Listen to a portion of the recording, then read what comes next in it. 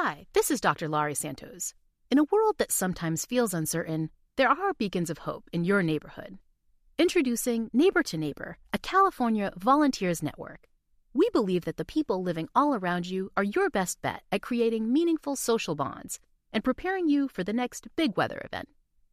Whether it's lending a helping hand to a neighbor in need or standing together in times of natural disaster, Neighbor to Neighbor empowers you to grow your community. Visit caneighbors.com to learn how you can build a more connected community.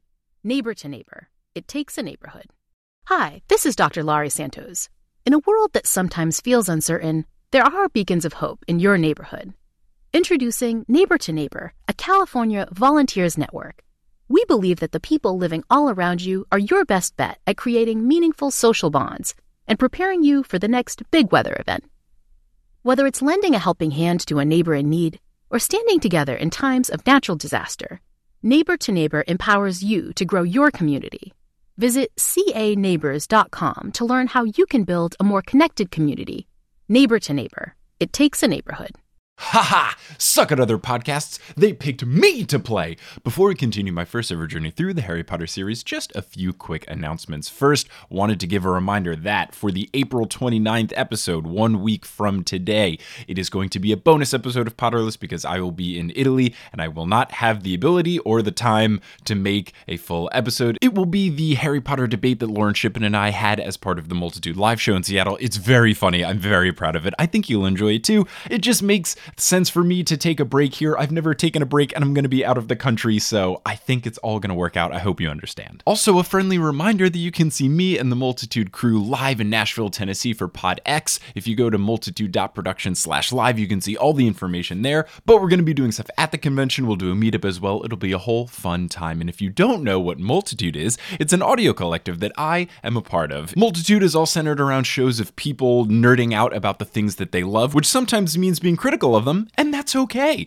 You've got Potterless, you've got Spirits, you've got Horse, you've got Waystation, and you've got Join the Party. A wonderful lineup of shows that are great to listen to, especially if you're all caught up on Potterless and Potterless bonus episodes and you need something to pass the time. All of the information on those shows is at multitude.productions. And speaking of wonderful things and wonderful people, we have new patrons to welcome to the team. So shout out to Jaleesa Jackson, Juliana Ruelas, Megan, Katie Firth, Jamie DeAndrea, Allie Parker, Masters of Nothing, Shardai Jutila, Jen McGinnis, Cindy Lowe, Elad Peretz, and Abby T. Shout out to Grady Hollister, who upgraded their pledge, and a huge shout out to our newest producer-level patrons, Kafir Shaltiel, Lindy Packy, Martha Madueno, Benjamin Desmond, Tahinder Cumber, and SkyMart6. They joined the ranks of Leanne, Vicky, Aaron, Jesse, Natalie, Deborah Clow, Frank Marchismo, Tori, Samantha, Juan, Kieran, Rebecca Abid, Caitlin, Rosemary, Jill Marie, Lisa, Ariel, Ramina, Kamal, Russell, Dustin, Audra, Eleanor, Sydney, Billy, Roseanne, Andrea, Nikita, Lala, Chelsea, Taylor, Lefkesh, Ali, Cassandra, Roxy, Amelia, Sean, Sarah, Ben, Rachel, Zachary, Jessica, Arno, Tiago, Daisy, Jessica, Orchid, Steve, Vivian, Takari, Haley, Marino, Moster, Pinky, Angelina, Rossmarie, Lee, Alex, Brian, Caitlin, Finn, Mosin, Grace, Sammy, Raul, Ingen, Mari, Brienne, Alexandra, John, Jen, Noel, Tao, Emily, Michael, Robin, Patricia, Will, Liz, Mariah, Brandon, Sarah, Claire, Teal, Sina, Rory, Gloria, Sarah, Patrick, Alicat, Hallie, Veronica, Kevin, Lotta, Noah, Tracy, Lucinda, Carlos, Pam, Nikki, Colleen, Jennifer, Friede, Ivor, Naomi, Tyler, Summer, Heather, Vera, Carrie, Andrea, Topher, Ella, Anthony, Dead Cat Lady, David, Elisa, Lynn, Emily, Ryan, Cameron, Justin, Christine, Jacob, Toothless, Maya, Mark, Polly, Kimberly, Srujan, Brittany, Nita, Bavi, Tumnus, Remy, Matt, Sarah, Lauren, Nona, Kyle, Zena, Emily, Colleen, Harlan, Akanksha, Wouter, Shelby, Noelia, Reese, Adriana, Brian, Akameep, Washin, Jenny, Nikki, Kara, Dorcas, Courtney, Kine, Amanda, Sabrina, Lauren, Claire, Alicia, and Can't I Potter? Who never accidentally tip over their water bottle all over their desk right after filling it up. If you want to be like one of these amazing patrons and get access to bonus episodes, director's commentary, my notes, discounts on the merch, exclusive merch, you can go to patreon.com/Potterless. But without further ado, let's get into episode 74 of Potterless, covering chapter 23 of Harry Potter and the Deathly Hallows, guest starring Helen Zaltzman and Martin Austwick.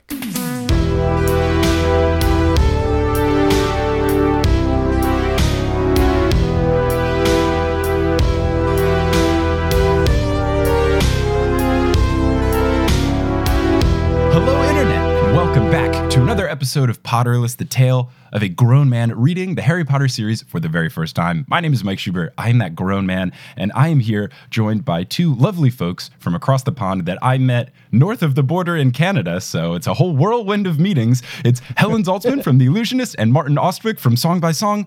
Helen and Martin, how's it going? Hi. Great. It goes well. How do you do? We have terrible jet lag. Oh. Because we just landed in the United States, so We're really going to bring the energy today. Yes. Oh, good. Well, I didn't get a lot of sleep last night because I posted an episode of Potterless, so we're all just ready to go. Perfect. Maybe we should just take a nap instead. Oh, well, yeah, we could do that. Or we could talk about this very dramatic and action-packed set of chapters of Harry Potter. Yeah, shit's really kicking off. Yeah, I knew that it was going to be serious when the chapter title was Malfoy Manor. I was like, ooh, this will be fun. That is a light spoiler, isn't it, for the chapter? Yeah, a little bit. You don't know at the beginning why it's called that. Mm-hmm. Yeah, I didn't know exactly what was going to happen, but I obviously knew they were going to make their way to Malfoy Manor. I have said this so many times on the podcast, but I don't like when the title of the chapter or the little picture gives anything away. Yeah, right. I wish they were just called like chapter 23. Yeah. Like, I don't want to know anything. The case of the mysterious apprehension. Yeah, or just like really vague things. But like apples and oranges. Yeah. Before we begin, what Harry Potter houses do you two fall into? I think I'm a Ravenclaw. Okay, I could see it. Yeah, because I grew up with an emphasis on academics. Mm-hmm. I think Martin and I disagree over which house he would be in. Which do you think I am? I think you're a Hufflepuff. That's nice. Because you're a very sweet dork. The long pause by "that's nice." It's a great reaction. I'm just trying to pass that. Like, is that vaguely? I mean, I guess none of the houses are designed to be vaguely insulting. I suppose. No one wants to be a Hufflepuff though, because it's the least cool house. It depends. Well, that's true. It really depends, because I feel like in the books they are written not cool and they're just dunked on all the time. But in real life, it's just like the loyal people. Like, they're the good friends. I find it similar to Slytherin, where like in the books it's like the racists. In real life, you'd be like, oh, they're ambitious and cunning. So I always try to think of it as not going by the books, because like name 4 Ravenclaws. Like I can't think of anybody that is not. Cho Chang a Ravenclaw? She is, as is Luna. And then Luna. I know Roger Davies, and then it stops there. Maybe one of the Patils, but that's. I don't know if I could hit double digits of Ravenclaws. No, they don't. They don't really concentrate on the 2 non-evil and non-heroic houses. But I reckon Hufflepuff is the house where a lot of them grow up to be your favourite friend with benefits. They have that kind of married. They have that kind of cheerful spirit. What are you saying? I'm trying to think of nice things to say about Hufflepuffs, who are all like kind of stupid dorks. So what do you think? What do you think I think I am? I think you think you're a Gryffindor. No, I'm not brave enough to be a Gryffindor. Okay, you're a Hufflepuff then. I think you think you're a Slytherin would be my guess, but I also would peg you as a Hufflepuff. No way No, is I'm Martin not a Slytherin. I do not identify Oh, as so a Slytherin. Ravenclaw as well? Martin is a very innocent at heart person, but I don't think he's kind of unemotional and mean enough to be a Ravenclaw. Are they very bookish, Ravenclaws? Yeah. Yeah, that's what I always do. No, you're an absolute Hufflepuff, mate. I'm pretty bookish. I do have a PhD in physics. Yeah, but you're too much of a dork to be a Ravenclaw. Okay. I think you need to be a bit more haughty to be a Ravenclaw. Okay. No shame Well, in now it. that we've had this sorting hat ceremony, let's talk about chapter 23, which is called Malfoy Manor. So it starts off with a bang in that the Death Eaters just start mugging a bunch of children. Sounds cool, guys. It's really on brand for the Death Eaters, isn't it? Yeah. To be fair, by this point. Definitely. I don't think there's anyone on the fence at this point in the story. No, nobody's like, those Death Eaters. Are those Death Eaters nice? Let's just give them the benefit of the doubt. Oh, yeah. Well, they have that cool tattoo, you know? Well, that's and true. they've got the pointed hoods. Yeah, and they also got muscle. They've got some pretty snazzy spells. All of that. Yeah, if you're going by the movies, they have those really nicely done arts and crafts masks, which are very cute. Yeah, they could be in Korn or something. Is it Korn that wear the masks or Slipknot? I think you're thinking of Insane Clown Posse, aren't you? Slipknot, I believe, are the masks. They could be in a kind of Wizarding World Jabberwockies. Ooh, so the Death Eaters are a dance crew. That's canon now. A dance crew that will occasionally kill you. But they're kind of a bit pathetic in this chapter, aren't they? Because they are bullying and capturing children, but the kind of mean one is unable to call Voldemort because he's not high enough in the ranks. He's not a proper Death Eater. And the rest, like the Malfoys, their house has been overrun by douchebags. And yeah, They seem pretty irritated. Oh, we're kind of skipping ahead a bit, aren't we? Yeah. Yeah, we'll get there. But they do come off very poorly in this chapter. Yeah, the Death Eaters they're powerful in this chapter, but in a kind of pathetic way. Carry on. So they start bugging the kids. Harry's new wand gets stolen. Ron yells, "Get off her," while he is getting punched. Hermione yells, "Leave him alone," while Ron is getting punched. And it all started with once the Death Eaters were starting to mug them, Hermione points her wand at Harry, and I was very confused about why she did this, but we later learn that she did some sort of stinging spell to his face so that he would be disfigured, which I love that we live in this world later in the chapter where it's like, oh no, his face is kind of puffy. Is that Harry Potter? Like, I don't know what this spell did to make him not look like the same human, but it's pretty impressive work. His face is pretty swollen, isn't it? I mean, I kind of imagine, like he'd been stung by like killer wasps or something like that. It's very resourceful of her, I think. It's a good tactic. I also like the fact that it's kind of fucking over Harry a bit. It's also mostly ineffective and makes almost no difference to the evolution of this chapter, right? It puts him in another uncomfortable position. Yes. He has a very painful time in this. She could have just magicked a kind of mask over his face, or like grow his hair over his face in a kind of 90s indie band style. I love the fact that this is going to escalate at some point. It's just going to go, Harry, I'm going to kick you in the nuts, but why?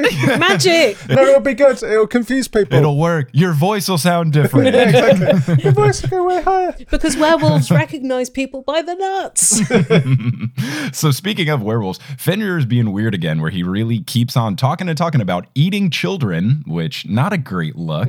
But then he goes inside the tent and he laughs and calls Harry ugly and asks what happened to you. And that's when I realized, oh, Hermione disfigured him. So Fenrir asks what his name is, and he says Dudley. And then Fenrir goes, and your first name? And then Harry goes, Vernon. And as someone that I've accidentally called the Dursleys the Dudleys very often on the podcast, I feel vindicated by Dudley now being his last name. Oh, right, yeah. But Vernon Dudley is his choice of name, which is great. So in your imagination, Dudley Dursley is Dudley Dudley. Just, it's one of those things where like I mess up saying the Dudleys instead of the Dursleys. And I also, and this, I don't really know exactly why, but I will often interchange Voldemort and Dumbledore when I'm saying them. Wow. I guess they're both like 3-syllable powerful wizards, but there have been multiple episodes of Potterless where while I'm editing, I have to plug my microphone in and everything because I'd be like, yeah, and then Dumbledore kills a guy. And I'm like, oh crap, no he doesn't. I feel like he who must not be named being the headmaster of a school would be really awkward. I don't know, a lot of headmasters of boarding schools are historically quite sadistic people. Yeah. Or do you think that Dumbledore and Voldemort, it's a kind of Tyler Durden situation? Have you ever seen Dumbledore and Voldemort in the same room? So I mean, a few times, yeah. Dumbledore, Yes, yeah, actually, yeah. Dumbledore punching his own face. So Greyback tells a new Death Eater named Scabier, which is a fun name. Scabior. Scabier than what? So he checks the list for Harry's fake name. Then they ask Ron what his name is, and he says Stan Shunpike, which is a very poor decision given that Stan Shunpike has been brought up to Ron multiple times as someone in cahoots with the Death Eaters. Not a great improv bit from Ron Weasley here. But Ron is a dipshit at the least stressful of times. He's not going to make smart decisions in this case. Yeah, it is funny that he either is brilliant or not bright at all when it comes down to pressure. And later on in this chapter, he does great things while under pressure, but this is not his best moment. No. But fair play, I don't think I would be smart either. That's the thing, is especially at 17, I would have been freaking out. I could not have come up with good lies. I'm trying to think of any good decision I made at 17. The list is short. And also, I wasn't a 17-year-old with PTSD, as pretty much every character in Harry Potter would have. Yeah. They've seen awful things. Do you either have a go-to fake name for this sort of situation? None. No, I had not prepared at all for this situation of being captured by a Death Eater werewolf. I would have to make up a last name really quickly, but my go-to fake name at a restaurant or someplace, because I'm Mike, so it'll be very often where there'll be multiple Mikes ordering something. My go-to fake names will either be Steve or Winston if I'm feeling spicy. Steve is also quite a common name. That's the problem. I usually go with Winston because I'm like, no one else will be Winston. But the one time being Mike helped me was I was at a pizza place and it was like a order by the slice thing. And the guy in front of me was named Mike and he ordered the same thing as me. Whoa. But then they said Mike and I stood up and the dude handed it to me. And I was like, haha, I have skipped one person in line. Yes. Mike power. Yeah, the one time it comes in handy. Hey, cool story, Past Mike, except you ruined the entire thing by telling it wrong. Hey, how's it going? Editing Mike here. What Past Mike meant to say is that the person in front of him ordered a sausage pizza and gave the name Mike. Now, Past Mike was going to order the same thing, so he didn't want there to be confusion, so he gave the fake name of Winston and then ordered the same thing, a sausage pizza. When it came time for them to bring out the pizza, even though me and this other Mike got the same order, they brought out mine, Winston's, first. Thus, Mike's whole story here was incorrect. However, I did get that pizza first that one time, even though I didn't deserve it. I like to think it's because I came up with such a fun fake name, so I'm proud of myself. Actually, do you ever have that in Harry Potter? Because surely, since most of the kids have fairly standard white Brit names at the school, are there any who've got the same name as each other? So there's like Dean F and Dean P. That is probably the most unrealistic thing about the Harry Potter universe. There are no two kids with the same name. I mean, I still think whatever you think about J.K. Rowling's writing style, if she had two characters with the same name, that would be quite shitty writing. No, but they would be called like Mike S and Mike T. Right? Mm-hmm. Or one could go by Mike and one would go by Michael. Or the true story of anyone whose first name is Michael, you go by some sort of nickname variation of your last name. Yeah, that would get confusing. Like Shoobs. Yeah. Or like Big Mike or something like that, right? Yeah, just throw an adjective on there. Yeah, it doesn't matter if it fits. Puff Mike. That would be the way that you probably have to distinguish it in Hogwarts. You'd be like, Ravenclaw Tom? No, Slytherin Tom. Oh, racist Tom. Yeah. Yeah, he's the Tom that accidentally turned the teacher into a frog. Oh, yeah, that Tom. So Ron then says that his name is Barney Weasley, which at first I thought was not a smart idea, but then I realized is actually a very smart idea because then he's insinuating that he's a pureblood, so they won't want to capture him. Right, okay. Mm-hmm. Pureblood privilege. So then they ask Hermione, and she says Penelope Clearwater, which is a great throwback because that was Percy Weasley's girlfriend for like a day in book 2. Wow. This chapter in particular has so many throwbacks to characters from way back. Yeah. That's good thinking from Hermione. We expect Hermione to kind of keep her shit together in this sort of situation, don't you? She's the only one you can trust with anything, for sure. ever. So the two Death Eaters think that they look like they should be Hogwarts students, and Ron says that they left. The Death Eaters ask why they used Voldemort's name, because the Order likes to use it, and Ron says it was a mistake, and we don't know what the Order of the Phoenix means. The Death Eaters, though, still decide to throw them in with the other prisoners. Those prisoners are Dean Thomas and the Goblin, which we heard about in the radio broadcast from last chapter. Sorry, we're at our friend's house and someone in an adjacent room has just flushed a toilet. So you probably want to drop the level on that when we send this track to you. Well, I'll keep it in now. If anything, I'll amplify it, and then everyone can hear how good the flush was. Hey, how's it going? Editing Mike here, just to play that amplified flush noise for you. Ah, so soothing. Anyway, back to the podcast. It sounds fine. So Harry says, this is all my fault. I said the Dark Lord's name. Well, yeah, no shit, Harry. Harry is often fucking up. Mm-hmm. I get that he has a lot on his plate and he's probably very tired after the events preceding this in the book. He's been camping a long time. Everyone knows you don't get a good quality of sleep. True. But Maybe he's one of those people that likes camping, though. They do exist. Maybe. But he is always fucking up, and someone like Hermione kind of gets him out of it. Yeah. Especially in this book, I feel like he's making a lot of mistakes. Like he's like, oh yeah, Bathilda Bagshot, let's see her. Oh, a snake is coming out of her neck. Ah, I've chosen poorly. No! Foiled again by a giant snake. But then on the other hand, he is a child, and children are often... They're maybe not expecting snakes to come out of old women. True. We all make dumb decisions when we're younger. I had a bowl cut in high school. We've all been there. It was character building. I can't imagine that. So when Scabier tells Greyback that Vernon's name isn't on the list, he starts to interrogate Harry. He asks what his house is. He says Slytherin. He's like, oh, everyone says that. Where's the common room? And then Harry nails it. Here's my thought. Wouldn't anyone at Hogwarts know where the common room is? Like, that doesn't seem like a particularly hard question to ask. Is it a secret? They do mix with each other. Yeah, there's only 4.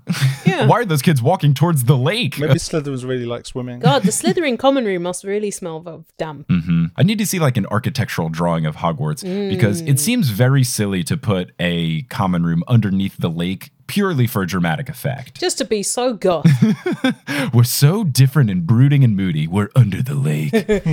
We're so dungeon. What if someone got put into Slytherin just because they wanted to be a marine biologist? Oh, perfect. Yeah.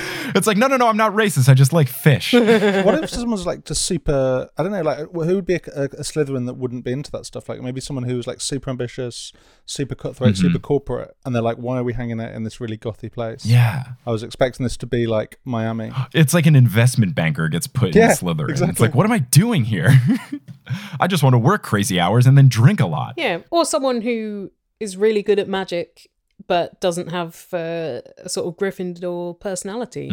Doesn't mean that they're an evil twat. That is the fan fiction or spin-off book that I want to see. Just like a normal person in Slytherin that is like, what is wrong with all these kids picking on people all the time? Why can't we just be nice? Yeah. Why is that kid so mean to Harry? He's an orphan. They're quite categorical tropes, aren't they? It's almost like the political compass. What happens if you sit right in the middle and you could go Gryffindor, you could go Slytherin, you could go Hufflepuff, you could go Ravenclaw. Well, isn't that... You just get arbitrary chucked into one of them and you're just like, who are all these idiots? Isn't that a thing in the first book when the Sorting Hat is talking to Harry and it's like, Richard, you're all Slytherin, maybe. Yeah, this is something that my girlfriend Kelly has a very good theory about. It's that if you are on the fence or just even any sort of sorting, the hat puts you in the house in which you will grow the most or like whatever you most need. So when you look at Hermione, for example, she's already crazy smart. She is perfectly intelligent. Being in Ravenclaw isn't going to put her over the edge because she's still already going to be that smart. But she needs to be a little more brave and more okay with like fudging the rules and doing what's necessary. And that's why she gets put into Gryffindor. Similar thing with like Neville or like Ron really benefits from bravery. Ron should be a Hufflepuff. Come on. He probably should be, but the bravery helps and you gotta make Harry have two friends, right? Well, I mean, the other thing is like Voldemort and Harry have this connection that we know about. Isn't it plausible that the Sorting Hat was like, oh yeah, there seems to be this like big like dose of evil in him. Not sure where it's from, but I guess that could fit him into Slytherin. Yeah, they made a whole big scene about it in the first book that he could have gone either way, and then Harry just kept saying, not Slytherin, not Slytherin, not Slytherin. Yeah. So it's like, fine, shut up. The Sorting Hat is just fucking with him. What if the Sorting Hat is just a pure random and everyone is just like confirmation biasing everything after the fact? The Sorting Hat is like, I don't give a fuck. I'm a hat. I think it's like cold reading. I'm seeing an S for no, it's a G. What's your favorite number? 12. Hufflepuff! I have an awful question. Okay. Is there slash fic about Harry and Voldemort? Yes, I've read one. Oh. I read it as part of Fangasm, which is a fan fiction podcast that does all sort of erotic stuff. And it was a Harry Voldemort dream sequence, all like thematically based on the song Toxic by Britney Spears. Were there a That's lot appropriate. of puns about wands? There was a couple puns. The biggest one is that I think he said something to the effect of like, check out my butt Voldemort, I think was in the wording. That's a bit clunky. Hold on. Oh, wow. Yeah. Okay. Harry Potter, that would work better. There are a couple other ones. My big gripe with it was that, spoiler alert for the ending, for anyone going to read it, it's a big like, it was all a dream thing. So I thought they were like actually doing stuff. And then it was like, Harry wakes up in his bed in a cold sweat. And I was like, fuck you, come on. Yeah. It's fan fiction. You don't have to do this. But they can't, even in the realms of fan fiction, they can't allow Harry and Voldemort to have a sexual connection. It has to be a nightmare. Anyway, Awful. sorry, I've led Harry us down Potter. a dark path. So they then ask Harry about his dad. He says he works in the ministry in the magical accidents division, and Scabier buys it. Greyback's not so sure, though. Then they find the sword, but they don't know what it truly is. They don't know that it's a Horcrux. They just think it's a really nice sword. Voldemort thoughts then, at this point, start creeping back into Harry's mind. His scar starts hurting, all of that classic stuff.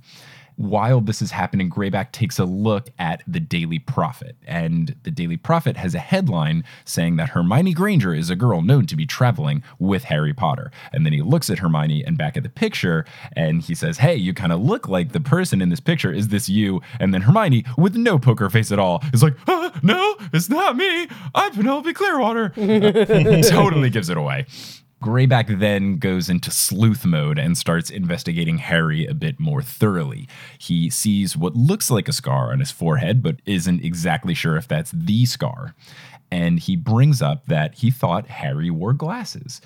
After he says this, one of the snatchers say that they found glasses in the tent. So then they grab him and shove him on his face, and Greyback is convinced that it's Harry Potter. Right. If you're a wizard, wouldn't you just perform the wand equivalent of laser surgery on your eyes? It seems like it, but I guess not. Maybe it's like LASIK where it's the 1 in 1 million chance that it doesn't work and Harry doesn't want to take that risk. I mean, I quite like the way that my glasses frame my face. Otherwise, I think my eyes look too small. I love glasses, but if you're Harry and you've been in a lot of shitty situations... you get your glasses knocked off. Your glasses are knocked off, or they're fogged up, or you're in water, then don't you think you would just make it so that you could get along without them? Just wear contacts. At the very least, he should get a pair of rec specs, which I don't know if they have those across the pond. Those are those like action goggles, that are glasses that people wore to play basketball in the 90s. You're basically kind of describing like Harry Potter in a pair of Oakleys. Or Harry Potter as a steampunk? Ooh, yeah. I mean, rec specs are distinctly made of clear plastic, but It's more like a kind of lab look. yes, they were like sporty lab eye goggle glasses. Do they mention that Harry's face gets de-swollen? It's like a gradual process, isn't it? They say that later on when he's in Malfoy Manor that it's gotten a little bit better, but they do note, and we'll cover this, but they do note that Harry looks in a mirror and at first doesn't even recognize himself. Yeah. So it's supposed to be at least still significantly bad when he gets back to the Malfoy's place. After they shove the glasses on him, Harry keeps having these visions of what Voldemort is seeing, and he keeps trying to fight them. He keeps seeing Voldemort inside of some tall tower and looking at some sort of skinny figure in a cloak or a blanket of some sort. We'll learn later on what this is and its significance, but Harry's really trying to fight them because he doesn't want to, do the whole freak out Voldemort thing. So Greyback wants to take them to Malfoy Manor for the reward, which is 200,000 galleons. Is that a lot? Yeah, a galleon is like $10. Wow. It's not like yen then. Yeah, it's like $2 million. Pretty sweet. Which I don't know how the pound is doing. Terrible. I assume it's really awful. Bad. It's doing really poorly against the galleon. Oh yeah, the galleon just killing it right now. If you're a werewolf, though, what are you spending that on? Right? I don't know. Yeah, what's this guy doing? Beard tonic. Okay. Shampoo. Toothpaste.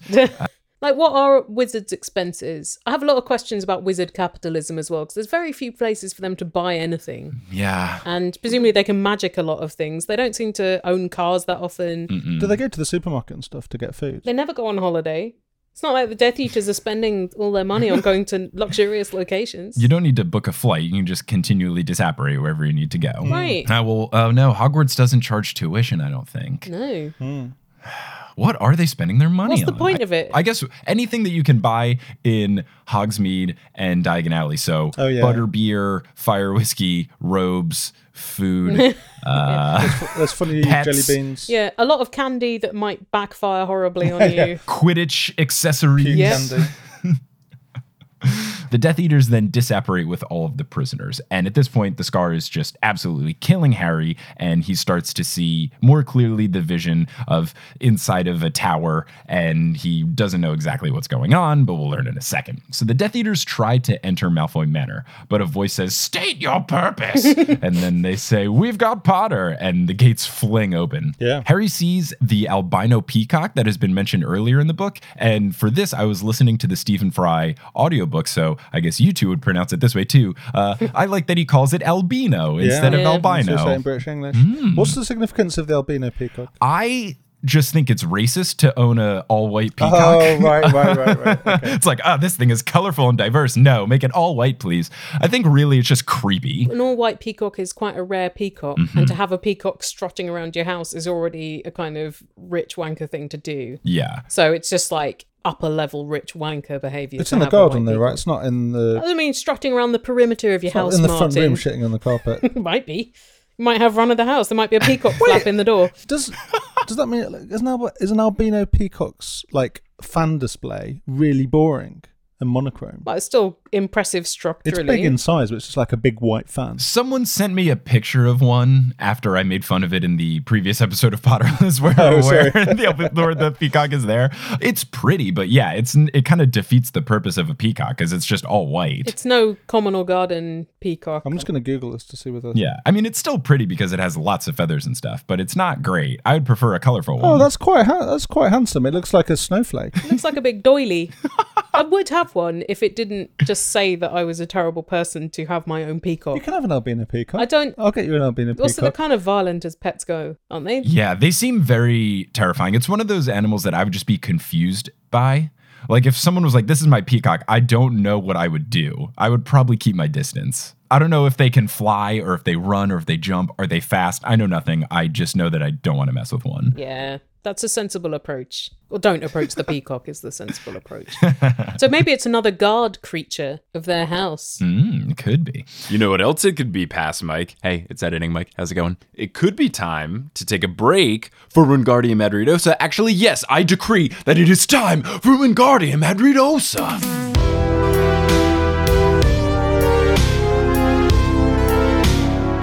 Today's episode of Potterless is brought to you by Away. Now, we know while the squad is on this extended camping trip, they have Hermione's bag and the little pouch that Harry got from Hagrid, and these are fine, but they can be awkward to carry and they can get heavy. Wouldn't it have been better if they had something that was safe, secure, stylish, ergonomic, easy to carry? I know what you're thinking. Yes, they should have had an Away suitcase. Away uses high-quality materials, but doesn't have the middleman involved, so they can offer it to you at a low price. You can choose from a bunch of colors in 4 different sizes, and the design features are incredible. All of the suitcases are made with premium German polycarbonate, and you're right, that does mean that they're unrivaled in strength and impact resistance while still being very lightweight. It comes with 4 360-degree spinner wheels, so you can hold it however you want to. It has a combination lock built into the top that is TSA approved, so it can keep all of your things safe, and you can get your Away suitcase to come with a portable battery that fits in a perfect little slot and can charge your phone, tablet, e-reader, whatever you need charged. The suitcases have a lifetime warranty, so you're not buying a suitcase, you're buying a lifetime's worth of suitcases. It's perfect. And all the suitcases come with a 100-day trial and free shipping in the lower 48 states. Away sent me a suitcase and I am so happy with it. The timing could not have been more perfect as I'm using it on my trip to Italy that I'm going to take. It has features that compress your clothes down inside the suitcase, and it has room to give on the outside, which is perfect for me, a criminal overpacker. And you Potterless listeners can get $20 off a suitcase if you go to awaytravel.com/Potterless and use the code Potterless at checkout. Again, go to awaytravel.com/Potterless, use the code Potterless at checkout, and you can get $20 off a suitcase and start packing away all of your important wizarding items for your big camping trip today. And now you'll hear words from a few sponsors who make it feasible for me to be a full-time podcaster. Some of these ads will be read by me, others of them won't. The ones that aren't are inserted locally, so if you live internationally, don't be surprised if you hear an ad in your country's native language. And once those ads are complete, we'll get back to this episode of Potterless. This episode of Potterless is brought to you by Arena Club. Now, if you listen to this podcast, it should be no secret that I am both a sports nerd and more of a traditional nerd. And when you think of these two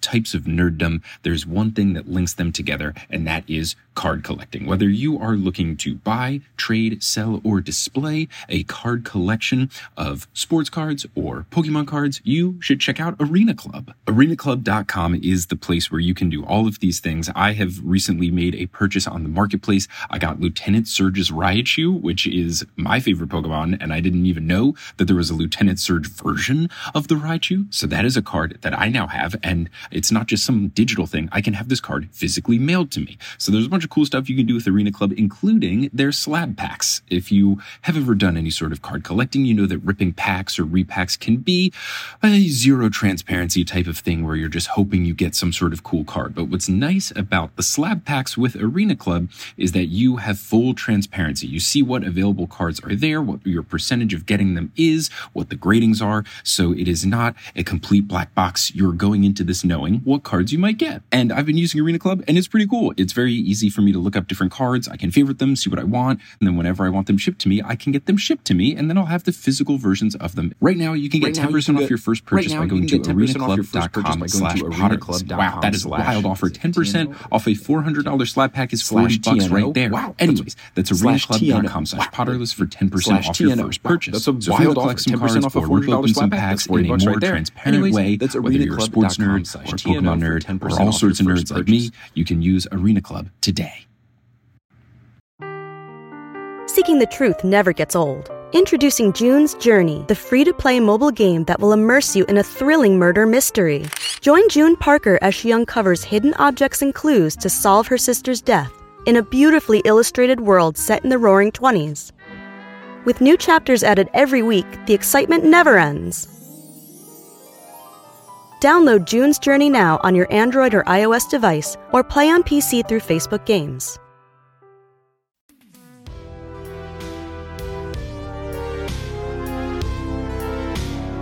So we get a more clear vision now of what Voldemort is seeing. There's an emaciated figure in a blanket looking at Voldemort saying, "So you have come. I thought you would one day."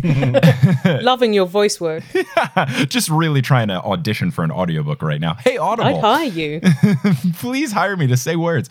Then he goes on and says, "Your journey was pointless. I never had it." And then Voldemort goes, "You lie!" And then gets all pissed off at him. And at that point, I realize, oh, this is Grindelwald, because Voldemort's on this hellbent search for the Elder Wand. And he thinks that he has it because that's what Grigorovich told him. Wait, that's not Grindelwald, is it? Isn't Grindelwald dead? I don't know if they actually confirm in these two chapters. I thought it was Grindelwald because in the previous chapters, when Voldemort is going to Ollivander and then Grigorovich, they say that the thief took it when he sees the flashback of Grigorovich, and that person in the flashback matches the picture that Harry sees of Grindelwald with Dumbledore. So I'm pretty sure this is like a really old Grindelwald. And because this prison, we learn, is Nuremberg, which is the prison that Dumbledore put Grindelwald in. Oh, that makes more sense, actually. Okay. Yeah. Thank you for clarifying. Yeah. No problem. It's my job to know Harry Potter things.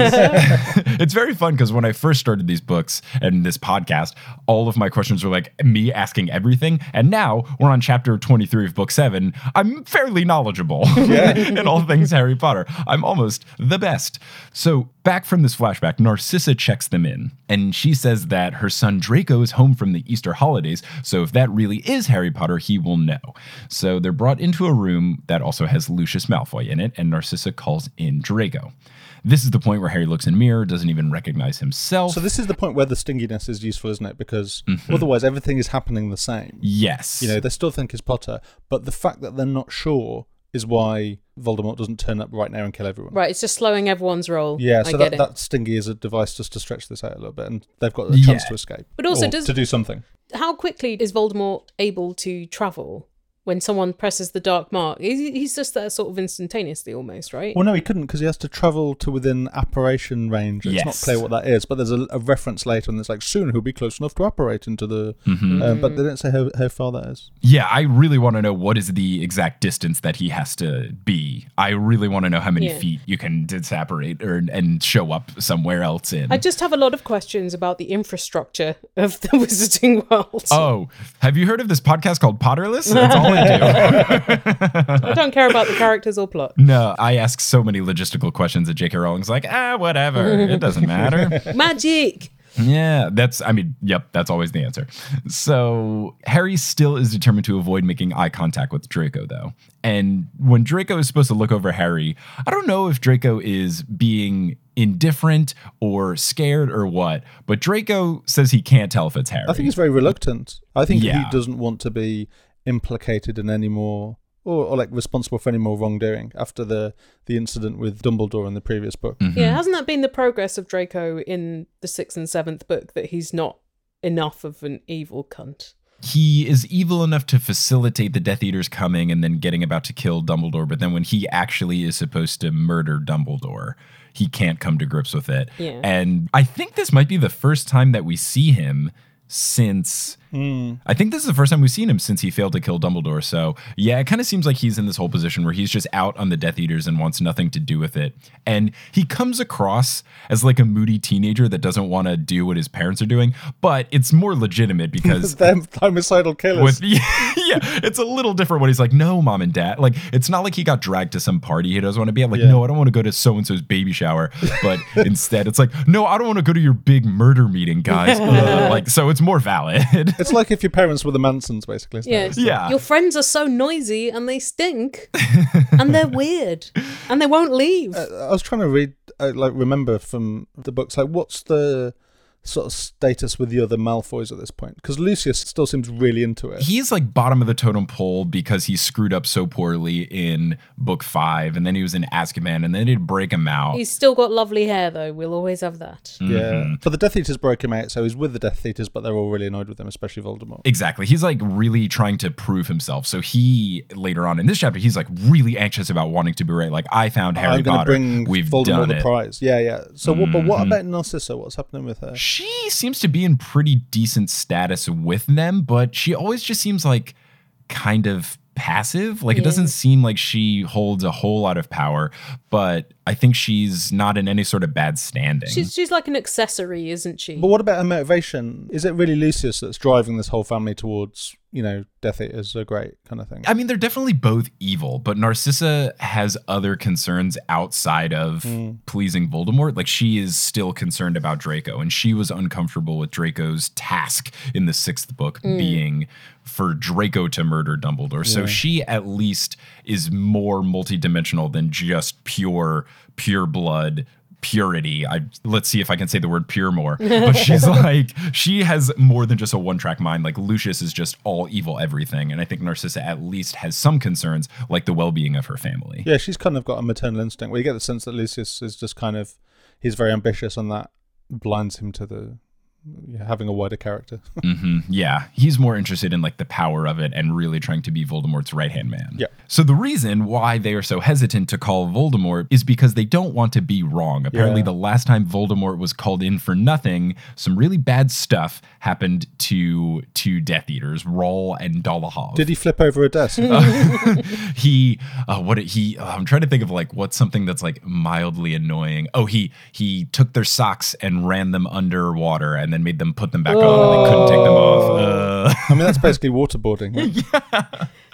The other day, I saw a friend who reminded me of this great prank we played on Martin a few years ago. Oh, that wasn't a great prank. It was very funny because we realised that our friend had turned up at our house and he had the same shoes as Martin. So while Martin was out the room, we swapped my friend's shoes with Martin's because they're like 3 sizes too small for Martin. And then when he came back, just watched him struggle to put them on. That's quite funny. That's pretty good. It's a good harmless prank. Yeah. That's the kind of thing Voldemort would do if he was irritated about having been recalled from a important killing person mission. Yeah. Whereas he'd be like, you called me all the way from foreign prison for this shit. I'd almost got to Nuremberg. No, that's not what it's called. What's it called? Nuremberg, It's called Nuremberg. Nuremberg? Nuremberg as in the real place. Oh, wait. No, it's Nurmengard. Nuremberg, sorry. Yeah. I was like, you're right. I was about to be indicted for my war crimes. It was my moment in the spotlight. Yeah, I was like, Nuremberg seems too familiar. Yeah. I've only heard Nurmengard once before, and it was a couple chapters ago. Okay. Yes, Nurmengard. Nurmengard. The same kind of thing.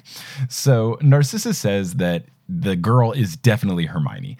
And Lucius is like, that's got to be Ron, right? Draco, is that Ron? And Draco's like, I don't know, maybe. He's very disinterested in this whole situation. Leave me alone. I just want to go play Xbox. Yeah, that's the thing. If you're a wizard, do you even get TV? Do you just get like historic toys like a shuttlecock and a hoop? You get the wooden paddle with the rubber ball and the string. Newspapers are a bit like TV, aren't they? Because, they've got moving pictures Well, and it's stuff. like GIFs, isn't it? Yeah. The wizard newspapers. Did they have GIFs when she wrote this? No, they did not.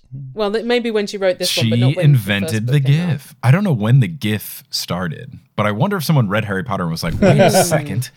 You're saying J.K. Rowling invented it's the GIF as well, isn't it? It's not I don't subscribe to the GIF thing. The person who created the file type says it's GIF, but it's not the giraffical interface. No. I think also, as a words person, I've come down on the side of GIF because people know what you mean when you say that, whereas GIF, people don't associate that phonetically with that. They associate it with lemons and stuff. Yeah, when you give someone a gift, you're not like, oh, thanks for this GIF. I don't know. Well, apparently it was invented on June 15th, 1987. Oh, wow. wow. Okay. So she could have been influenced by the GIF/GIF. Wait, it was 1987. What was wrong with the 90s that we were not slinging GIFs around? Yeah. What are we doing? We had AOL. How is like AOL not GIF central? And there this was is a lot set in 1996. Yeah. Maybe Malfoy is on the early internet. Oh, it's like, Mom, get off the phone. I gotta play Neopets, Mom. I gotta feed my Jub I'll Jub. invite my GeoCities site. Gotta write on my Zanga page, my live journal. The Death Eaters really are like people who would lurk on early forums trying to entrap kids like Draco. Yeah, they're the like dark chat room catfishing people. They really are. It's not cool. They're not great. They're not great at all. Speaking of not great, Bellatrix enters. Oh, she's a fun character. Wacky aunt. We've all got one. I am one. The casting choice of Helena Bonham Carter was very good for this one. Yeah. So she comes in and was like, let's call Voldemort right now. And Lucius is like, hold on. First off, I want to do the summoning, but second, we got to make sure we're right. And thirdly, we're only 2/3 of the way through the book, so he's clearly not going to die now. Exactly. Come on. The dramatic things always happen at the end. Here's something, I'm glad that I have two British guests here because this is something that I have such a gripe with in the book is that J.K. Rowling loves the word grope. Do you guys use that as like a normal word? It's usually referring... Like to feel around for something? Yeah, not loads. I think the way it's most in currency now is if someone inappropriately touches someone else, say on a train. Or on a boob. So that's, in America, it's solely used for that. I've never heard a normal person be like, oh yeah, let me just grope around for a nickel in my pocket. But J.K. Rowling uses the word grope every single time she's talking about someone like fumbling around in a bag for something or like trying to find their wand in their pocket. She uses it so much, and people have always like replied to me online and they're like, grope's not that weird of a word. So I feel very vindicated that both of you were like, no, it's a weird word. Well, it's not weird in books, but it would be weird to say it, I think. But then I guess why would you refer to the act Could you grope her into that cupboard and just find me a saucepan? That would be a strange sentence. Yes, that would be. Yeah. Was it something that it just didn't age well? Like when these books were written, was it more normal? Kind of like how the word queer used to just mean weird. And now if you say queer, it's like, oh, you're definitely talking about someone's sexual preference. I think it's a high fantasy thing. I think it's the kind of word that people put in fantasy books. I think she's using a deliberately retro vocabulary for this. Like they're in the vein of 1950s boarding school novels. People use some very kind of gentle mid-20th century swear replacements, that kind of thing. They don't speak like kids of the 90s, which they are. Yeah, I was going to say, not enough people going tubular. Radical. Don't have a cow, man. There's a whole deleted scene where they're watching The Simpsons and listening to Nirvana. Smell you later, Potter. That would have been so good. That would be good. I bet the Slytherins were much better at being on top of current trends than any of the other houses. They'd have been listening to Marilyn Manson, wouldn't they? How did no one have a slap bracelet? Like, how did no one have jellies? You know what they didn't need? Global hypercolor, because I bet wizards could just change the colors of their clothes with magic rather than their own body heat. Yeah, sounds about right. So they bicker, they grope for their wands, they all start fighting, then they get separated. Bellatrix destroys all of the other people, like, they are no match for her. So do we already know this, or is this a scene to establish that she's kind of a badass? We already know that she's very good. I thought, I sort of think we already know that she's like a powerful wizard. Or witch. Yeah, but much like any Harry Potter book, you got to remind the reader, hey, just in case you didn't read the last book for some reason, and you're starting with 7, this lady's good at magic. I've heard Harry Potter's really good. I'm going to start halfway through book 6. You know, the first book I read was book 4. Was it really? Yep. That's funny. Did you go back? Yeah, I did. I was working in a secondhand bookshop, and book 4 was the one that we had in stock, so I read it. I've had some people mention to me that they read it in a weird, like the Machete Star Wars order, where they're like, oh yeah, I went like 6, 3, 7, 1, 5, 2. It's like, what the fuck are you doing? Well, if you read it in that order, it unlocks a secret meaning. Is it like watching like Dark Side of the Moon backwards? Listen to the Dark Side of the Moon backwards while you watch Wizard of Oz. Sure. So at this point, Bellatrix sees the sword and she starts freaking out. And she is very concerned about the sword being here because it's supposed to be in her vault. And she is asking Greyback where they got it. They said they found it. It was in the tent, et cetera, et cetera. But Bellatrix already came into the room at 11, and now she's been turned up to like 58. She is not doing very well stress-wise. So she tells Draco to take these Snatchers and Greyback and Scabior outside and to finish them off. And she basically says, if you're too chicken shit to handle it, I'll go out and do it myself. I like killing people. Yeah, why doesn't she just go and do it herself? It would probably be a lot quicker, and it might be a useful stress outlet. Because she's got to torture Hermione to find out where she got the sword from. She can multitask. Yeah, I mean, it doesn't take that long to be like, Avada Kedavra. It's just a couple syllables. But yeah, she wants to save her breath so she can torture a child. It's getting Draco out the way to object to the child torture of someone he's known for nearly 7 years at this point. Very true. So yes, Bellatrix says that she is going to start torturing Hermione. She says to send everyone down into the cellar except for her. Ron starts screaming, no, take me instead. Bellatrix slaps him in the face and then says, you're next if she dies during my questioning. So Bellatrix stresses that Harry Potter must not be harmed because Voldemort wants to take care of it himself. Well, that's convenient for Harry, isn't it? Right? Super convenient. Easy street. So Harry and Ron are thrown into the cellar and they start to hear Hermione scream. And Ron keeps yelling over and over again, like, Hermione, Hermione. And Harry's like, all right, dude, I get it. But also, we got to get out of here. So stop yelling. You're stressing me out. That is very irritating. Inside the cellar is Luna Lovegood, Yay! which is sweet. And also there is Ollivander. Cool. He's been there ages. Yeah. He's been there over a year. But someone's fed him, which is surprising. Yeah. Well, they got to keep him alive just in case he remembers how to get the Elder Wand, I guess. So Luna makes use of a nail to break off the ropes that they have them tied. And is there not some sort of like magical handcuff equivalent that they could put them in? It seems like ropes is a bit rudimentary for these wizards. Very retro. Very retro. So Ron then uses what the book says Deluminator, but I only will call the put outer so that they can see. Luna gets them all free now that she has light and can see what she's doing. And Griphook, who also got thrown down there, Griphook is the goblin that was with Dean. He's not doing very well. All the people in the cellar are trying to find a way out. And upstairs, you hear that Bellatrix thinks Hermione is lying. She thinks that she got in the vault and somehow got the sword out. She keeps using Crucio on Hermione, and you can tell it's just not going well for Hermione upstairs. Again, the book says that Harry gropes inside of the Hagrid pouch for the golden snitch. That is a very rich sentence he just said. He's just like grasping at straws. Or, as J.K. Rowling would say, groping at straws to try to figure out a way to get out. Tries to snitch, it doesn't work. Tries his broken wand and nothing works. Looks in the mirror, which before he thought he had seen Dumbledore's eye, and he still sees this eye, which he is convinced is Dumbledore's. And then he yells like, help us, we're in Malfoy Manor. And the eye blinks and then goes away, so maybe it did work. Hermione tells Bellatrix that the sword is a fake, and Lucius suggests that they should get Griphook, a goblin, to go check. So as they hear footsteps coming downward, Harry grabs him and is like, you have to lie. You have to say it's a fake, please. Draco is who was sent down. He goes in, grabs Griphook, and slams the door. And at the exact same time as the door slams, there is a crack, meaning some sort of apparition. Ron clicks the put outer to see who it is. And it's everybody's favorite house elf, Dobby. Dobby! Mm-hmm. Oh, I'm looking forward to spending some more time with this character. Oh, no. I hope we've got a good couple of chapters just hanging out with Dobby. That'd be nice. Catch up after all this time. So at first I was underwhelmed, but then I realized, oh, goblin magic. This actually is pretty smart. So Ron, I love, at first starts to go, Dobby, like excited, and then Harry punches him in the face to get him to shut up. Oh, it's Dobby, come to rescue her. Oh. Ron is the opposite of an MVP. He's a handicap. Absolute liability. So Dobby is absolutely shook, but he's determined. Dobby says that he has come to rescue Harry Potter. Do the Dobby voice. Oh, I don't know the Dobby. You don't want to. I don't. Just be like, Dobby has come to rescue you. He's like a high-pitched Yoda in my brain. I feel like it's a cross between Yoda and Gollum at this point. He's like a young, tiny Yoda.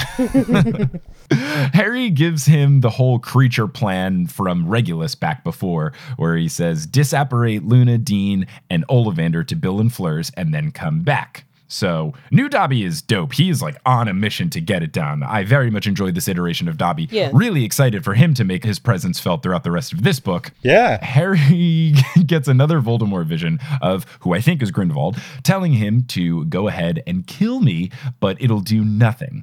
There is so much that you don't understand, Voldemort. We go back from the flashback, and then Dobby disapparates, and upstairs they hear the crack, so they send down Wormtail this time instead. And Ron and Harry know that they're going to have to just tackle him when he gets in. So they stand on either side of the door. And here is my problem.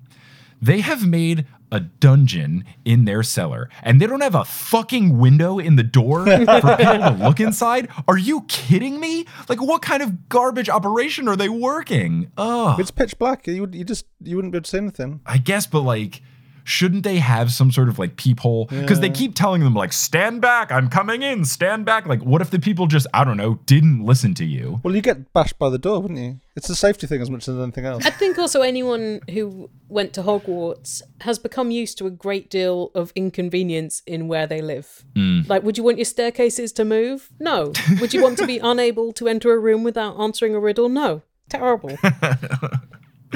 It just seems like hindsight on the Death Eaters' part. We really just do learn that they are a poorly run organization. They're not smart. They're too diverted by their own strong emotions. Yeah, they're all too selfish and they have no chill at all. No chill. So they stand on either side of the door and Wormtail flings open the door and immediately just gets absolutely trucked. Harry covers his mouth, Ron moves his wand hand away, and Lucius asks what's wrong. And then you get a quote, "Nothing, all fine," Ron said in a passable imitation of Wormtail's voice, according to the book, which I love. I really want to see, I haven't seen the movie yet, obviously, but I really need this scene to be in the movie. I want to see Rupert Grint do a Wormtail impression, and then everyone upstairs be like, "Yep, that's Wormtail." And also surprising presence of mind from Ron not to go, we're just ambushing Wormtail. Don't come down here. Nothing to say here. In his dipshit way. So Wormtail then has Harry by the throat with his silver hand. And Harry says, "You're going to kill me? After I saved your life, you owe me." And this is something that once he did this way back in book 3, I knew that Wormtail was going to do something to help them, but I did not think it was going to be what happens. I thought it was going to be like a big showdown duel, and Wormtail is supposed to kill Harry and does the classic henchman like turn around and actually hurt Voldemort thing. I thought it was going to be much more dramatic. This is what happens is a lot more dark, and I did not see this coming at all. This is the most amazing thing that happens in this chapter. Yeah, it's pretty ridiculous. So Wormtail's got him by the throat. Harry tells him this thing where he says, "You owe me," and then Pettigrew has what the book describes as a merciful impulse, and there's like a twitch in his hand, and then all of a sudden it slowly releases and Harry's able to pry himself free, and then Peter Pettigrew just looks very confused, and then he cannot control his own hand, and it starts to grab his own throat and choke Pettigrew to death.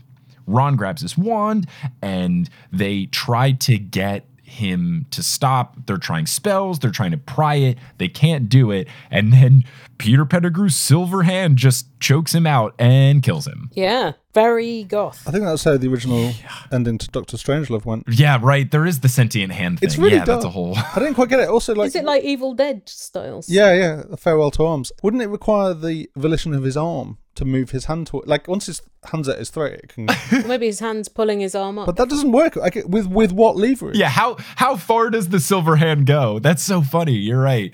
Like, he could just move his shoulder away, right? He could just sit on his hand. Yeah. But is it that Voldemort gave him the hand, which means Voldemort has some control over the hand? Yeah, that's the thought, is that Voldemort gifted him this silver hand. And he's like, "Peter, you fucking sissy, you're gonna get it." He wrote some sort of like clause in the hand magic. If he's at least nice to Harry Potter ever, it will murder him. It's quite a nice idea, isn't it? It's like, you're right, it isn't how you expected this character to end. It just has like a literal moment of not being a complete douchebag. Exactly. And that's enough to trigger, okay, fail-safe option, kill Peter Pettigrew. I suppose what it says is that the people who are on the side of evil don't have an easy time of it either. Yeah, I guess No not. one's having a good time. I don't feel like he really deserved that. Although he did do some nasty stuff, didn't he? Yeah, he did a lot of bad things. It's a very abrupt way of getting rid of a character that has been in the books a long time. Right. Yeah, it was shocking how quickly it went down. I'm not sure they needed to do that. I was impressed, though. I feel like there's other opportunities to... It's like something out of a Greek myth. Yeah, If anything, it just makes Voldemort that much more intimidating to be like, holy shit, this dude's magic is nuts, if he was able to put that little failsafe clause into his hand. Yeah. Do you think his hand had disobeyed him at any other point? Ooh. In the time since he's had it? Like, would it like force him to masturbate or something? Oh no. There has got to be a fanfic Stop hitting about yourself. Stop hitting yourself. Stop hitting Well, there's a yourself. lot of danger if you sat on your evil hand, it would like finger you to death. How incredible if the scene was Peter Pettigrew fisting himself. Oh my gosh.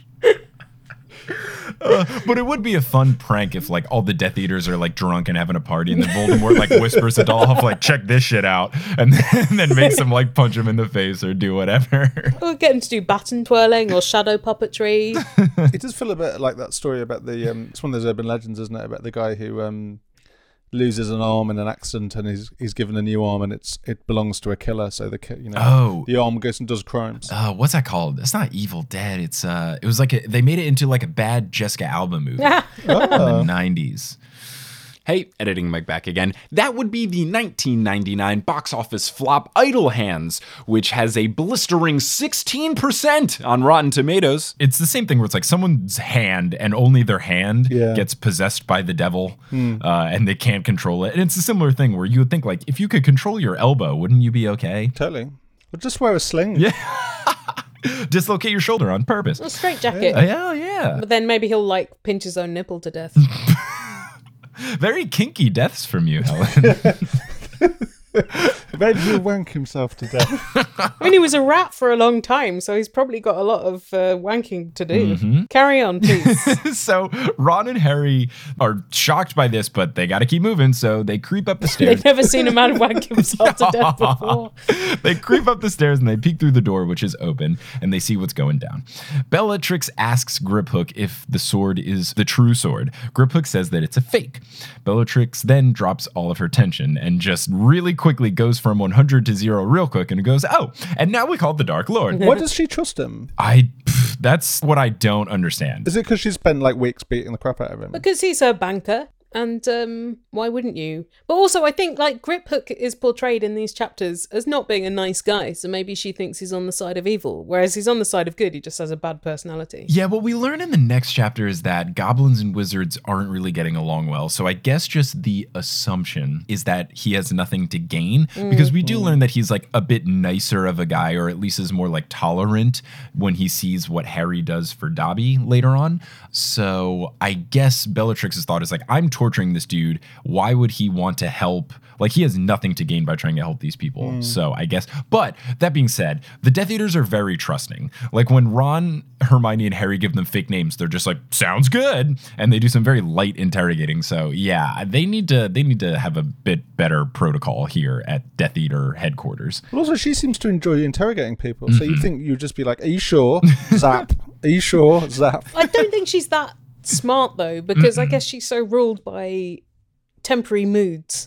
She's visceral. She doesn't seem to be cerebral. Yeah, she doesn't really think things through a whole lot. Yeah. So she touches her dark mark, and then we cut to another Voldemort situation from Harry's scar.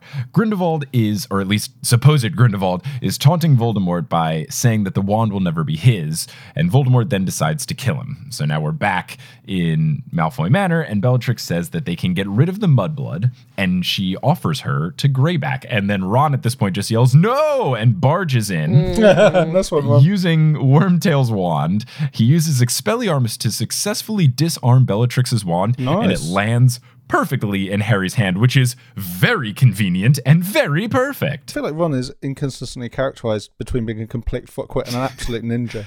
Yeah, he's an all or nothing type character. It's like when you use one of those really powerful attacks in Pokemon where it either like murders the other one or completely misses. Like there's no middle ground for Ron Weasley. It's sort of like Bellatrix in that respect. Yeah. Harry is also, remember, a jock. So it's not surprising that he catches it, because he's a very good Quidditch player. This is true. He's good at catching things flying through the air that are very tiny. Yeah, that is his one skill. So jinxes start flying everywhere until Bellatrix yells, stop or she dies, and she has her knife held up to Hermione's throat. Okay, now this is interesting to me, because I don't know whether we've seen anyone use a mundane weapon to kill someone. Not that I know of. It's all like mythical things. That's probably just like a kitchen knife or something. Probably smells of onions. I mean, it's smart. There should be more normal weapons. They're not expecting it. They're expecting a sword or a magic net or something. I suppose that's one Or of the your own hand. I suppose that's one of the things that makes it a little bit like this could be a much more grotesque and upsetting. Stop thinking about wanking yourself to death. This could I'm thinking about Peter Pettigrew wanking himself to death. It's very different. This would be a much more grotesque and scary story if they had like knives and swords and guns. Yeah. Rather than like zapping people with magic spells. Like it's already quite tense and dark, this book especially, I think. And, if there was a lot of stabbing, that would be pretty scary. Yeah. My nephew, who is 10, the other day said to me, I hate Harry Potter. I hate it. And I said, oh, why do you hate it? And he said, because everything always turns out well. So I assume he hasn't got to this stage of the book. No, he has not read past book 4. Yes. Book 4 is like, all right, these are children's books, right? Ha ha ha ha, just kidding. Yeah, there is an intense amount of trauma. Book 4, children die too. Yeah. Even the stuff that they win in the latter half of the series, it leaves awful scars on their souls and bodies. Well, Yeah. Dumbledore dies because of it, doesn't he? Loads of people die. Quite a few. Peter Pettigrew wanks himself to death. It's ridiculous. At least he died doing something he loved. So Harry and Ron then drop their wands. Draco picks them up at Bellatrix's order, and Harry can feel the pain, and he knows that this pain is Voldemort flying back to where he can be close enough to apparate. This raises the question, what is the apparition distance? I really want to know. I'm very curious. I think that will vary with wizards. Oh, yeah, better wizards can do it from farther away. I feel like Ron could do about 3 feet. And he'd probably leave his own feet behind or something. Yeah, it'd splinch them off. So at this point, a chandelier breaks. Of course. How very Meatloaf. The scene gets very hectic. Harry steals the wands that are dropped, and he does a triple stupefy on Greyback because he has 3 wands. And I'd just like to imagine that he put one between each of the wedges of his fingers and had it like Wolverine and pointed them all like Greyback when he does the stupefy. Is that a thing that's happened before? That if you have 3 wands, it's 3 times as good? This is the first time I've seen it. Why don't they all have loads of wands then? Why do they only 'Cause ever the have wand one and then they chooses can the- lose it? If I was a wizard, I'd just have one strapped to my body like a porcupine. I've got 7 pens in my bag that I've stolen. You would want like an Edward Scissorhands of wands. Exactly, Or yeah, a Freddy Krueger of wands. Or a 10-colour ballpoint of wands. Oh, yeah. Or just a spare wand, a travel folding wand. Ooh. Carry a tree around Yeah. with you, if it's by cross-sectional area as opposed to number. Even if there's all this shit about you go to Ollivander's shop and he's like, well, The wand chooses the wizard. But the wands work for the other wizards, as is true. evidenced in this book.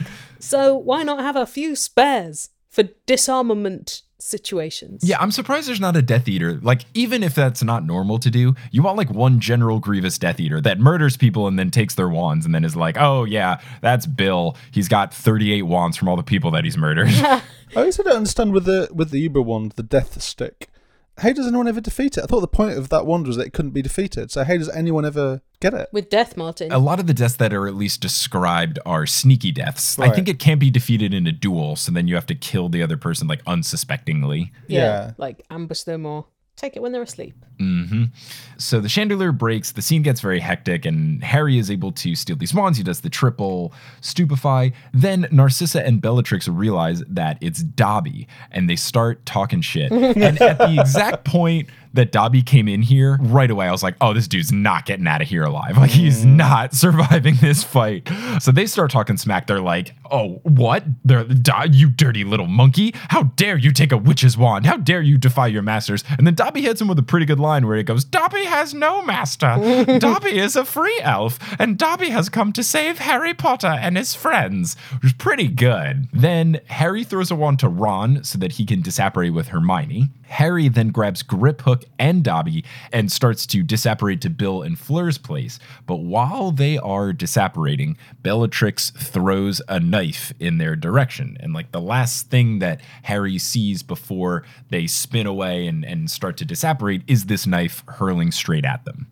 So they go through the disapparation process. They land in the area where they see a cottage, and Harry's asking Dobby if this is the right place or if they got sent somewhere else. But during the disapparation thing, there's this really intimate moment where Harry is holding Dobby's hand and he feels Dobby pull it as if he is steering them in the right direction. And Harry gives him a hand squeeze to say yeah, you got this. It's this really touching moment. And then they get to the location. Harry asks, are we in the right spot?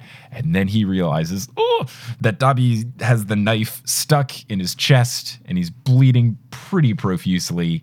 And it's not looking great for Dobby. He's about to die. He's not salvageable. It's not going to work. But Harry is yelling for the people that he sees outside of this cottage. And he doesn't know if it's Bill and Fleur or evil people or some random muggles. He doesn't care. He's screaming for people to help him. Yeah. And Dobby, as the life leaves his body and his eyes go dull, he looks at Harry and just says, Harry, Potter.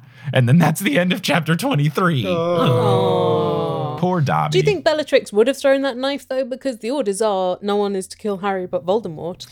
Oh. And what if, because they're all moving very quickly, she hit the wrong one? Or maybe she doesn't give a shit. Maybe she's like, no one tells me who not to kill. I did find this scene really confusing. I had to visit like 2 or 3 times because I was like, were like Ron and Hermione... They operated separately. But it doesn't say that until... So it doesn't say it, which I think is like to make you be suspenseful, because Harry just gives him a wand to say like, this is what you're supposed to do. So I guess part of the suspense is like, did they actually do it? Like, you don't know. Right. I just found that confusing. I did I guess as well. also because you're supposed to be focused... J.K. Rowling. You're supposed to be focused on Harry, and maybe everything is too busy for him to even notice whether Ron and Hermione have successfully apparated. Because he just like, Ron, take the wand and go. Mm-hmm. Yeah, but no, I agree, Martin. I had to read this a couple times.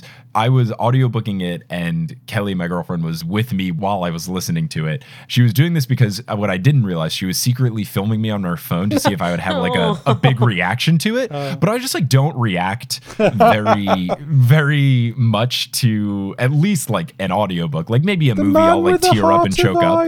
But the biggest reaction I had is that like once Dobby came back and broke the chandeliers, like my eyes bulged out real big, like, oh shit, nice. And then for the rest of it, I just like didn't react. But I did have to like, inside. I was sad inside. I just didn't like show it, which is what Kelly was looking for. But I did like a couple times. I had to ask her like, wait.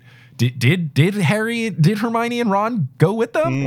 What's going on? So, well, there's so much business in this chapter, isn't there? Exactly. Super hectic. In the outdoors, and then they're upstairs in the manor, and then they're downstairs in the manor, then they're back upstairs again, and then they're apparating. Mm-hmm. Then a chandelier explodes. It's a busy chapter. Yeah, a lot happens. Yeah. Chandeliers, knives, hand strangle. Lot of shit. Well, speaking of a lot of shit, let's hold it right there. Hey, editing Mike again. So good to see you. It's been so long. And end this episode of Potterless here for now. Sorry, Helen just talked way too much about masturbating to death that the episode got so long. If you want to hear more of Helen, you can check out her podcast, The Illusionist, and find her on Twitter at Helen Zaltzman. And if you want to hear more of Martin, you can find his podcast Song by Song and find him on Twitter at Martin Austwick. Huge shout out to them for being on the show despite their jet lag. It was so much fun. This is easily one of the funniest episodes of Potterless, and I'm very excited for their future appearance on the next episode of Potterless. And listeners, thank you so much for listening, and until next time, as they say in the wizarding world of Harry Potter before they masturbate themselves to death, wizard on! If you are in the need of busting out some new t-shirts now that it's spring and t-shirt weather, why don't you go to the Potterless merch store? If you go to bit.ly/merchon, you can check out all of the Potterless merchandise. We have house color shirts with the Potterless logo. We've got Ludo Bagman shirts, pins, posters, all sorts of fun stuff. And you can check it all out at bit.ly/merchon. Potterless is created by Mike Schubert, it is hosted by Mike Schubert, it is edited by Mike Schubert, it is produced by Mike Schubert, as well as Leanne Davis, Vicky Garcia, Aaron Johnson, Jesse Horgan, Natalie Klobuchar, Deborah Oaklands, Klaus Zerlobu, Rebecca Adamick, Frank Chiodo, Marchismo, Tori Larsick, Samantha Rose, Juan Sanfiliu, Jenna Dowsett, Kieran Webb, Abid Med, Caitlin Jordan Pontolo, Rosemary Dodge, Jill Belay, Marie Lisa C. Keene, Ariel Bird, Romina Rivadenier, Camille Dock, Russell Dunk, Dustin Mullen-Cooge, Audra, Eleanor Curlin, Sydney Cawthorn, Billy Hinton, Rossanne Batamana, Andrea Franz, Nikita Power, Lala Palmer, Chelsea Green, Taylor Armstead, Lovekesh Longer, Ali Madsen, Cassandra Aponte, Roxy Chaos, Amelia Krause, Sean Montag, Sarah Nink, Ben Silver, Rachel Guthrie, Zachary Polito, Jessica Ann Arnica, the daughter, Tiago Costa, Daisy Carton-Sutter, Jessica Jacob, Orchid Grower, Steve Trelawer, Vivian the Owl, Takari Arant, Haley Hastings, Marino Moster, Pinky Pan, Angelina Withred, Rosemary Heise, Lee Ganji Singh, Alex Bisholta, Brian Williams, Caitlin Sullivan, Finn Stuckey, Mohsin Siddiqui, Grace Riggle, Sammy Shaw, Raul Pineda, Ingan Oddsdatter, Mari Wynn, Brianne Wingate, Alexandra Consulver, John Cocker, Jenna Juice, Noel Basilay, Tao, Emily Tyrell, Michael Russell, Robin Fernandez, Patricio Colon, Will Barrington, Liz Bigelow, Mariah Noah, Brendan Pickens, Sarah Enslin, Claire Spencer, TLC, Nick Schutzenberg, Rory Collier, Gloria Gillum, Sarah and Patrick Donovan, Alicat29, Hallie Bowen, Veronica Bartova, Kevin Harnoy, Lotta B, Noah, Tracy Toya, Lucinda, Carlos Nino, Pam Webb, Nikki Amio, Colleen King, Jennifer Marklew, Freddie J. Svensson, Ivor Peterson, Naomi Guglielmo, Tyler Latshaw, Summer Rathel, Heather Fleischman, Vera Cullithan, Carrie D. Bagson, Andrea Kroc, Elisa Grieven, Lynn Walker, Emily Gale, Ryan King, Cameron Watkins, Justin Montero, Christine Saunders, Jacob Parrish, Toothless Walnut, Weekend at Dead Cat Ladies, Maya Gray, Mark Body, Polly Burge, Kimberly Savage, Surshan Megupta, Brittany Gutierrez, Nita Atabani, Bhavi Patel, Tumnus Moran, Remy Fontaine, Mats Furley, Sarah Shecker, Lauren Cook, Nova VM, Kyle, Zena Rosnowski, Emily Tilly, Colleen Mage, Harlan Haskins, Akanksha Saxena, Wouter Vander Maiden, Shelby Darnell, Noelia Reese Clark, Adriana Cox Bryan, Yukima Beats Waffles, Washington Large, Jenny Campione, Nikki Harris, Cara Hamilton, Dorcas, Courtney Hemwood, Kine Roan, Amanda Alfred, Sabrina Lauren Cook, Claire Challoner, Alicia McLaren, Kafir Shaltiel, Lindy Packy, Martha Madueno, Benjamin Desmond, Tahinder Cumber, Skymart 6, and Can't I Potter? Web designed by Kelly Beckman, and the music is by Bettina Campamanis. If you want to find us on social media, you can go to facebook.com/Potterless, twitter.com/PotterlessPod, Instagram instagram.com/potterlesspodcast or reddit.com/r/potterless. For any and all information about the show, you can head on over to potterlesspodcast.com. And if you want bonus content, go to patreon.com/potterless. Thank you so much for listening. And as they say in the wizarding world of Harry Potter, wizard on! Hi, this is Dr. Laurie Santos. In a world that sometimes feels uncertain, there are beacons of hope in your neighborhood. Introducing Neighbor to Neighbor, a California volunteers network. We believe that the people living all around you are your best bet at creating meaningful social bonds and preparing you for the next big weather event. Whether it's lending a helping hand to a neighbor in need or standing together in times of natural disaster, Neighbor to Neighbor empowers you to grow your community. Visit caneighbors.com to learn how you can build a more connected community. Neighbor to Neighbor. It takes a neighborhood. Hi, this is Dr. Joy. In a world that sometimes feels uncertain, where communities can be disconnected, there are beacons of hope in your neighborhood. Introducing Neighbor to Neighbor, a California volunteers network. They believe that the people living all around you are your best bet at creating meaningful social bonds and preparing you for the next big weather event. Whether it's lending a helping hand to a neighbor in need or standing together in times of natural disaster, Neighbor to Neighbor empowers you to grow your community. Visit caneighbors.com to learn how you can help build a more connected community. Neighbor to Neighbor. It takes a neighborhood.